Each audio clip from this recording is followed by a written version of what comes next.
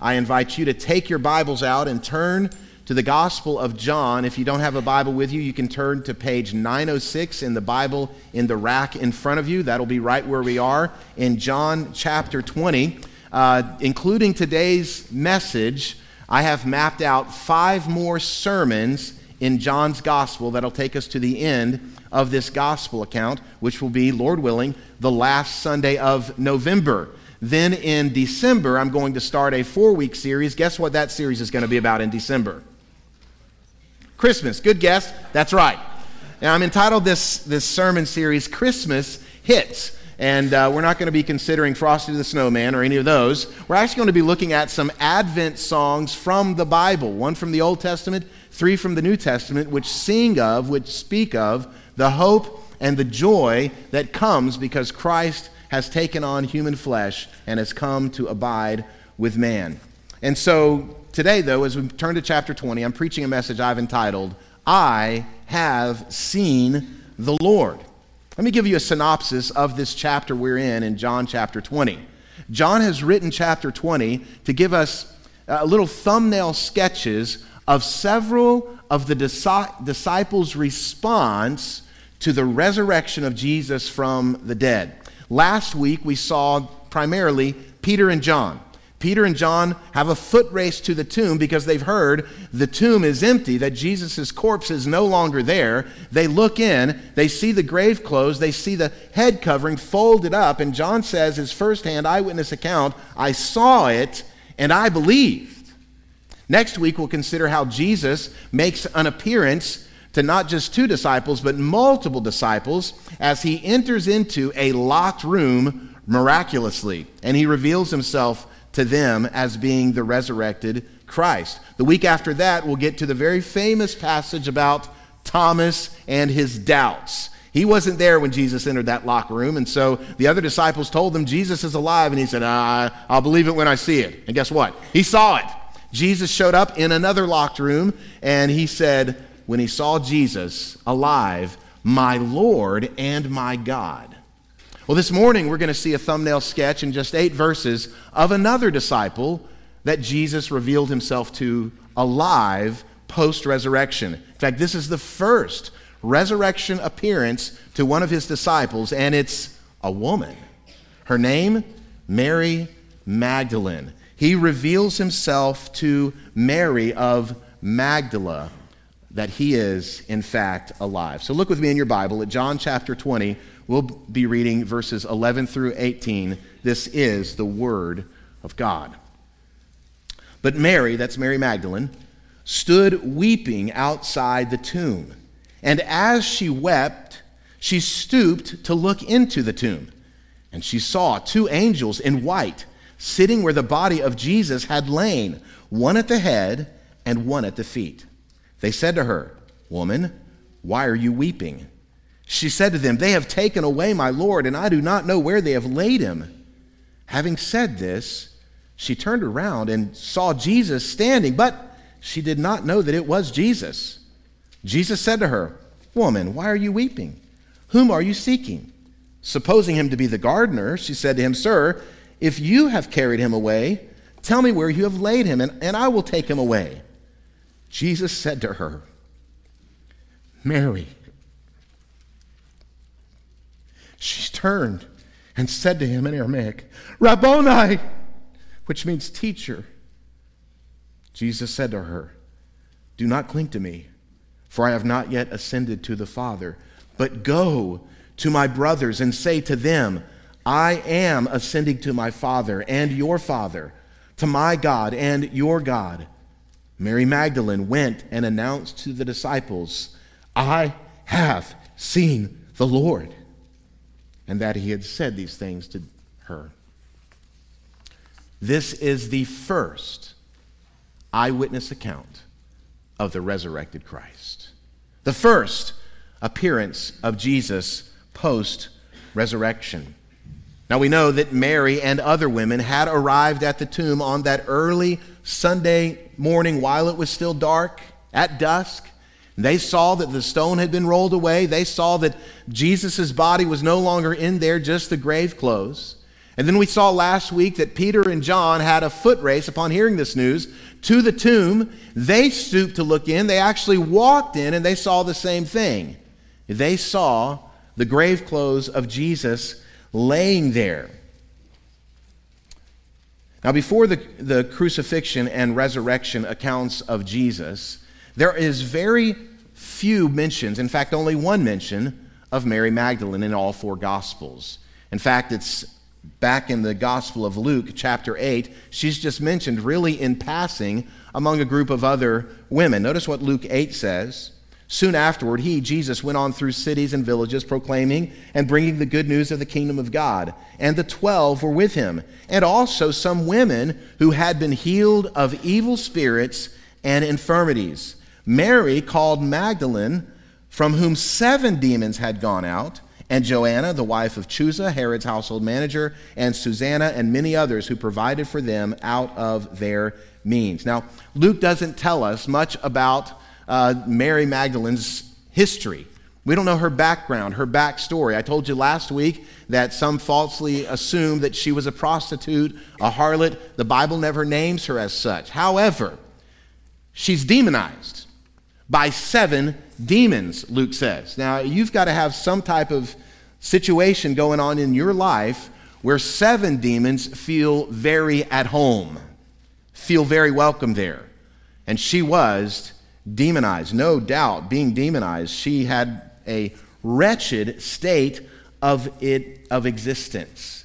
And therefore, it should strike us as remarkable that Jesus reveals his resurrection to her first, knowing her checkered past. But this is not unlike Jesus. In fact, we've seen this modus operandi in Jesus before, even here in John's gospel.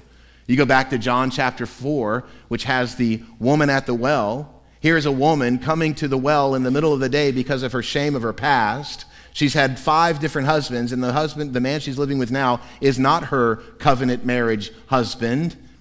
And Jesus chooses her, not even a Jew, a half-breed Samaritan woman, to first reveal he's the Messiah of Israel, the promised of God. This is Jesus. Jesus. Amazing. Here's the deal. Listen. The religions of the world, the false religions of the world, have a history of oppressing women. It's true. You can see it in the world today. It's not just Islam, it's Buddhism, it's Hinduism. Oppress women. Only Christianity, when true biblical Christianity has arrived on the scene in an area, have women been elevated. And that's what we see Jesus doing throughout his ministry. And though first century Judaism was not quite as oppressive as, say, Islam is today with regard to women, it certainly wasn't an era of women's liberation. And then comes Jesus. Not only does Jesus acknowledge women as having dignity, as having worth, but Jesus purposefully engages with women. He instructs women. He disciples women. He affirms women. He lifts up women. And he even, commissions women for service in his kingdom.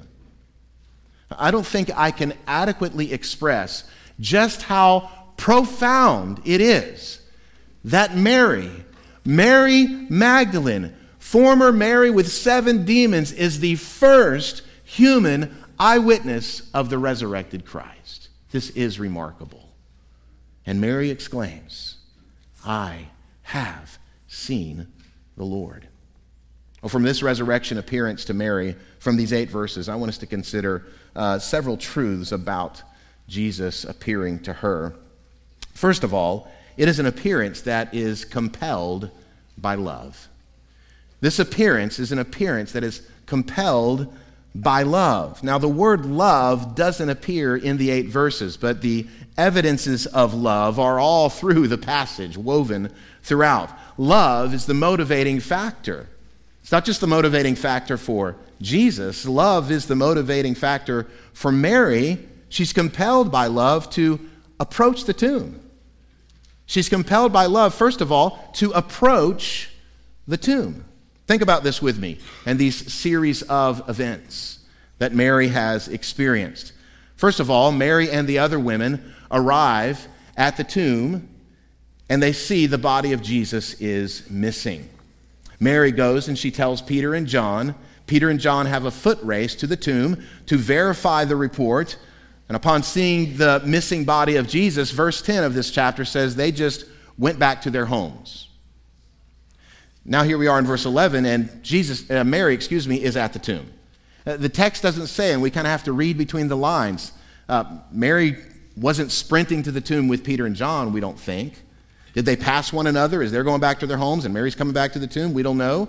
But for whatever reason, verse 11 begins with this stark contrast and this reality that Mary is at the tomb weeping. Weeping. Why did she come back? She'd already been there once that morning. Jesus' body wasn't there. Why did she return? I mean, for all she knew, the body had been taken by grave robbers. I contend Mary came and approached the tomb a second time because she was compelled by love. Because of her deep love for the Lord, it moved her to return to his empty grave. The most famous chapter in the Bible about love is what? 1 Corinthians 13. It's known as the love chapter, right? And in that passage, the Apostle Paul gives us 3 Christian qualities: faith, hope, love, right? I want you to think about it. On Friday, as Mary Magdalene, who is right by the cross as Jesus is hanging there dying, she sees him breathe out his last breath, bloodied, beaten, and bruised. His limp body is taken down and taken to a grave. Her faith and her hope were gone. All she had left was love. And the greatest of these is love. And it is her love for Jesus and how Jesus loved her and elevated her and forgave her and healed her that compelled her even to come back to an empty tomb and to just stand there and weep over it all. This picture John paints is one of the most lovely and moving scenes in all of Scripture. Have you ever spent extended time weeping, grieving, mourning? It just saps the life out of you. Mary probably couldn't sleep all weekend as she just relived the horror of those pictures she saw. And she's just there, an emotional wreck. She's at her breaking point. Mary was compelled by love to approach the tomb. Jesus was compelled by love to atone for sin. The text says that in her grief, Mary stoops to look into the cave, to look into the tomb where they had laid Jesus' body. But this time, she sees something different than she had seen before. Verse 12 says she saw 2 angels in white sitting where the body of Jesus had lain, one at the head and one at the feet. What are we to make of this vision that she saw? What are we to make of these angels appearing to Mary? Mary saw the angels. Peter did not. John did not. How do we explain it? Well, we can't be certain, but perhaps this is a demonstration of what the Bible says in Hebrews 1:14. Notice Hebrews 1:14. Are they, angels, are they not all ministering spirits sent out to serve for the sake of those who are to inherit salvation? Could it be that in her deep grief, a loving Heavenly Father dispatched a couple of angels to minister to her in her time of sorrow? She saw them. But it's curious. John identifies their location in the tomb. One was sitting at the head, one was sitting at the feet. Think about it. The tomb of Jesus, and in fact, archaeologists have discovered what they believe to be the actual tomb of Jesus, the garden tomb as it's known. I've got a picture of the inside of that tomb. This tomb is a carved out, hewn out cave on the side of a limestone mountain. And these types of tombs in the first century would have hewn out in them these tables or platform where they would lay the corpse for burial. And so there in that carved space, Mary looks in and she sees the table where Jesus' grave clothes and the strips of linen that bound him are laid out there, blood-soaked grave clothes. And on either side of those grave clothes, one at the head, one at the feet, are these two angelic beings. What is this imaging forth here for us? What is this picturing? The reality is, this exact same scene is depicted over 1,000 years earlier in the Old Testament. In the Old Testament of the Bible, we have what we know as the Ark of the Covenant. If you ever saw Raiders of the Lost Ark, Indiana Jones, you know what I'm talking about. Well, the Bible talked about it first, okay? And in Exodus, it describes for Moses how he was to build this Ark of the Covenant. Notice what the Bible says in Exodus 25. You shall make a mercy seat of pure gold. That's the lid of the ark. And you shall make 2 cherubim of gold. Of hammered work shall you make them on the 2 ends of the mercy seat. Make 1 cherub on the one end and 1 cherub on the other end. The cherubim shall spread out their wings, overshadowing the mercy seat with their wings, their faces one to another. I've got a depiction of what the ark may have looked like that was constructed among the early Israelites as they were traveling in the wilderness. The mercy seat, that's the lid that would go on top of the box. And the instructions are very clear. You're to hammer out of gold 2 angelic beings, 2 cherubim, one on one end of the mercy seat and one on the other end of the mercy seat. And they were to take this Ark of the Covenant with the mercy seat, and they were to take it into the tabernacle or into the temple later, and they were to take it beyond the barrier of the curtains and put it in the most holy place. No one was allowed to enter the most holy place of the Jewish tabernacle except the high priest, and then only 1 time a year. When did he enter it? On what's known as Yom Kippur. What does that mean? Day of Atonement. And the Bible says he would enter into that most holy place where the Ark of the Covenant with the mercy seat on top and the 2 angels sitting there once a year. What did he do when he entered? Here's how the Bible describes it in the book of Leviticus. Then he, that's the high priest, shall kill the goat of the sin offering, that is for the people, and bring its blood inside the veil, sprinkling it over the mercy seat and in front of the mercy seat. Thus he shall make atonement for the holy place because of the uncleanness of the people of Israel and because of their transgressions, all their sins. And Mary stoops to look in, and she sees the blood-soaked grave clothes of Jesus empty, and there is an angel on one side and the other side, where Jesus has made atonement for sin. That's why Hebrews chapter 10 tells us this. We know the Old Testament is all shadows, types, pictures. Hebrews says this, for since the law is just but a shadow of the good things to come, and not the true form of these realities, it can never, by the same sacrifices that are continually offered every year, make perfect those who draw near. Otherwise, would they not have ceased to be offered? Since the worshipers, having once been cleansed, would no longer have any consciousness of sin. But in these sacrifices, there is a reminder of sin every year. For it is impossible for the blood of bulls and goats to take away sin. Consequently, when Christ came into the world, he said, sacrifices and offerings you have not desired, but a body have you prepared for me. In burnt offerings and sin offerings you've taken no pleasure. Then he said, I have come to do your will, O God. He does away with the first. That's the shadow of the Old Testament, the Old Covenant, to establish the second. And by that will, we have been sanctified through the offering of the body of Jesus Christ once for all.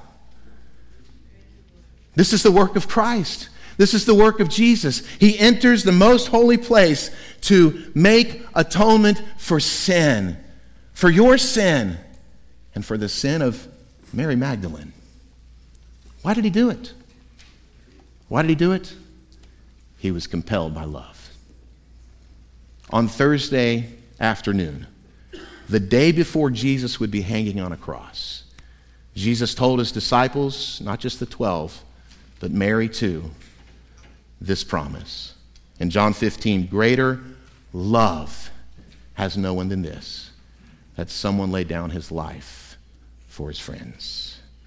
Mary Magdalene was compelled by love to come to an empty tomb and to weep and to mourn, and Jesus was compelled by love to atone for her sin. That leads to the second thing I want us to consider from this passage, and that is constrained by a body. The text says the angels asked Mary a question. Why are you weeping? To which she said, here's why. They've taken away the body of my Lord. I don't know where they've taken him, where they've laid him. What does this response indicate? She presumed Jesus was still dead. They've taken his body away. I don't know where they laid his body. She has not yet put the clues together that Jesus is alive. But as the words are leaving her lips, she hears a sound of someone approaching from behind, walking up. She turns to look.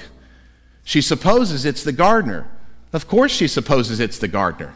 I mean, the last time she saw Jesus, he was bloodied, beaten, and bruised, limp, lifeless. Isaiah says that if you looked at Jesus, you couldn't even tell he was a human being. He was so abused. Men hide their faces from the abuse. And here she turns to see a man with no signs of physical trauma, and he's alive. Of course she doesn't think it's Jesus. And then Jesus asks her a question. It's interesting. He asked the same question that the angels asked, why are you weeping? And then he asked a follow-up question, whom do you seek? Whom are you seeking? Do you remember what Jesus told his disciples back in John 10? In John 10, as he is giving the I am statements of I am the door of the sheepfold and I am the good shepherd, he said this in John chapter 10, verse 3. The sheep hear his voice, and he calls his own sheep by name and leads them out. The sheep follow him, for they know his voice. If you are a sheep of the true shepherd, you know the voice of the shepherd when he calls your name. And all of a sudden, this man she presumed was the gardener simply says her name, Mary. Immediately, she knew it was the shepherd. She knew it was Jesus. How did she respond? Look at verse 16 again. Jesus says to her, Mary. She turned and said to him in Aramaic, Rabboni, which means teacher.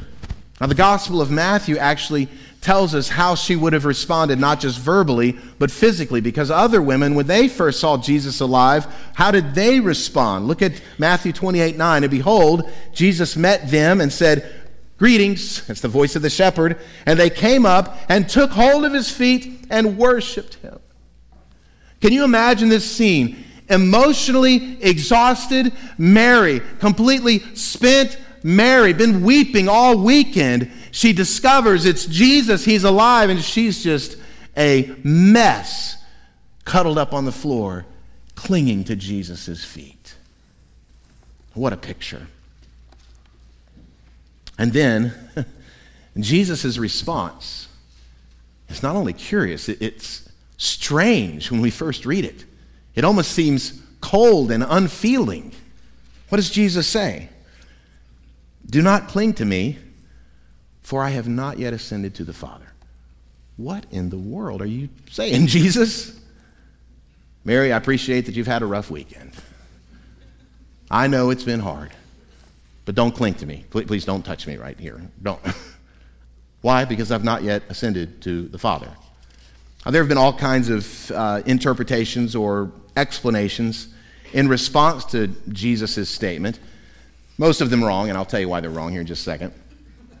One that I remember hearing growing up was this, that Jesus told her, don't cling to me, because though he was physically there with her, he hadn't fully received his ultimate resurrection body, and that wouldn't happen until he was resurrected or ascended into heaven. Almost kind of like, don't touch me, I'm not fully cooked yet. Obviously, that's not it. Why? Because just a few verses from here, he tells Thomas, touch my body. Feel the wounds. Put your hand in the side. Touch and see. So that can't be what it is. It's not like Jesus is doing some MC Hammer thing. Can't touch this. No. Sorry. So what is Jesus saying? Do not cling to me. You see, Mary thought she had forever lost the personal presence of Jesus. And it's almost as if by clinging to Jesus, Mary is saying, I lost you once, I'm not going to lose you again. She's clinging to his physical presence, as that presence right there was the be-all, end-all. She was holding on to the former manner of relationship she understood and how it functioned. And Jesus is saying, listen, I've not yet ascended. Don't cling to this type of relationship we've shared, because there's a relationship status that's coming that is completely different. It's not just that I will be with you physically from time to time, here and there. I will be, when I send my Spirit, in you always and forever. Don't cling to this type of relationship. When I'm ascended, I'm sending the Holy Spirit. And friends, that same promise of relationship is available to every believer in Jesus Christ. This week, Casper was telling me about a social media proposition he saw online. It was directed towards Christians. And here was the proposition. It said, would you, Christian, rather get $3 million or get 3 uninterrupted days of one-on-one fellowship with Jesus? And you know what Casper said? Give me the $3 million. How unspiritual, Casper! How could you say such a thing? Here's why. He said, I can have 3 uninterrupted days of fellowship with Jesus through his Spirit who lives within me and through his Spirit-inspired word any time I want. So yeah, I'll take the $3 million. Thank you very much. Jesus says to Mary, don't cling to this earthly kind of relationship, this just physical, merely one place at one time relationship. When I'm ascended, I will no longer be constrained to just this body, to this physical presence. I'm sending my Spirit to all who believe in me. Here's the third truth from this passage. Mary and the other disciples are confirmed in a relationship. The second half of verse 17 marks perhaps one of the greatest milestones of our identity as Christians communicated in the Gospel of John. Look at what he says, Jesus telling her, go to my brothers and say to them, I am ascending to my Father and your Father, to my God and your God. This is a significant milestone in the narrative of John's Gospel, because this is the first time Jesus refers to his followers as brothers. He's called them disciples. He's called them friends. But post-resurrection, he says, go to my brothers. This is profound. Additionally, this is the first time in John's Gospel, out of 120 occurrences of Jesus referring to God as Father, that he says he's somebody else's father besides his Father. He says, go to my Father and who? Your Father. You see the profound change of relationship that's happening right here because of the resurrection of Christ? Facebook has a relationship status if you are a participant in that social media site. I've been a part of it ever since non-college students have been allowed to have a Facebook account, which is over 20 years now. When you first sign up for Facebook, you go through and you put in your name and your demographics and all the things, even your political beliefs or whatever. They also ask you to give your relationship status. And you can say, well, I'm married, or I'm single, I'm in a relationship, and we all know when that happens, somebody decides it's dating, they decide we're going to make it Facebook official. In a relationship with so-and-so. But what happens if they break up? I don't know if this is still on there, but what it used to say on Facebook, remember? It's complicated. It's complicated. What's your relationship status? Well, I was in a relationship, but man, now it's complicated. Of course, everybody said, did you see they changed their status? It's complicated. What's going on? What's the T, right? Yeah, I'm a Gen Xer. I know what's the T. Christian, Jesus says to you, you have a new relationship status, and guess what? It's not complicated. It's not complicated. You are now my brothers. It's not complicated, Christian. God, the creator of the universe, is now your heavenly Father. Are you kidding me? This is unbelievable. The reality is this not complicated relationship status that we are now brothers of our elder brother Jesus and sons of God was predicted in the prologue of John's Gospel. In John chapter 1, he gave a preview of all the theological and the doctrinal and the realities that he was going to rehearse throughout the 21 chapters. One of those being what is fulfilled right here in John chapter 20. Notice John chapter 1, verse 12. He says, but to all, this is John writing, to all who did receive him, who believed in his name, he gave the right.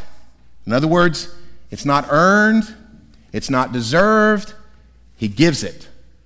It's not an inalienable right that you were born with. Regardless of what the Church of Oprah says, not everybody's a child of God. He says it's a right that you can't just come into. It is a brand new relationship that must be given. He gave the right to what? To become children of God. Friends, this is one of the greatest and the sweetest biblical truths throughout the 66 books of the Bible.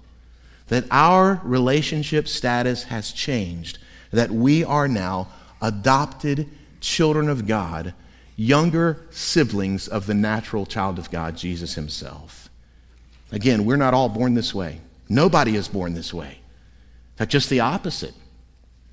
The Apostle Paul says in Ephesians chapter 2, regarding our native status, our birth status, he says that we were all, by nature, children of wrath.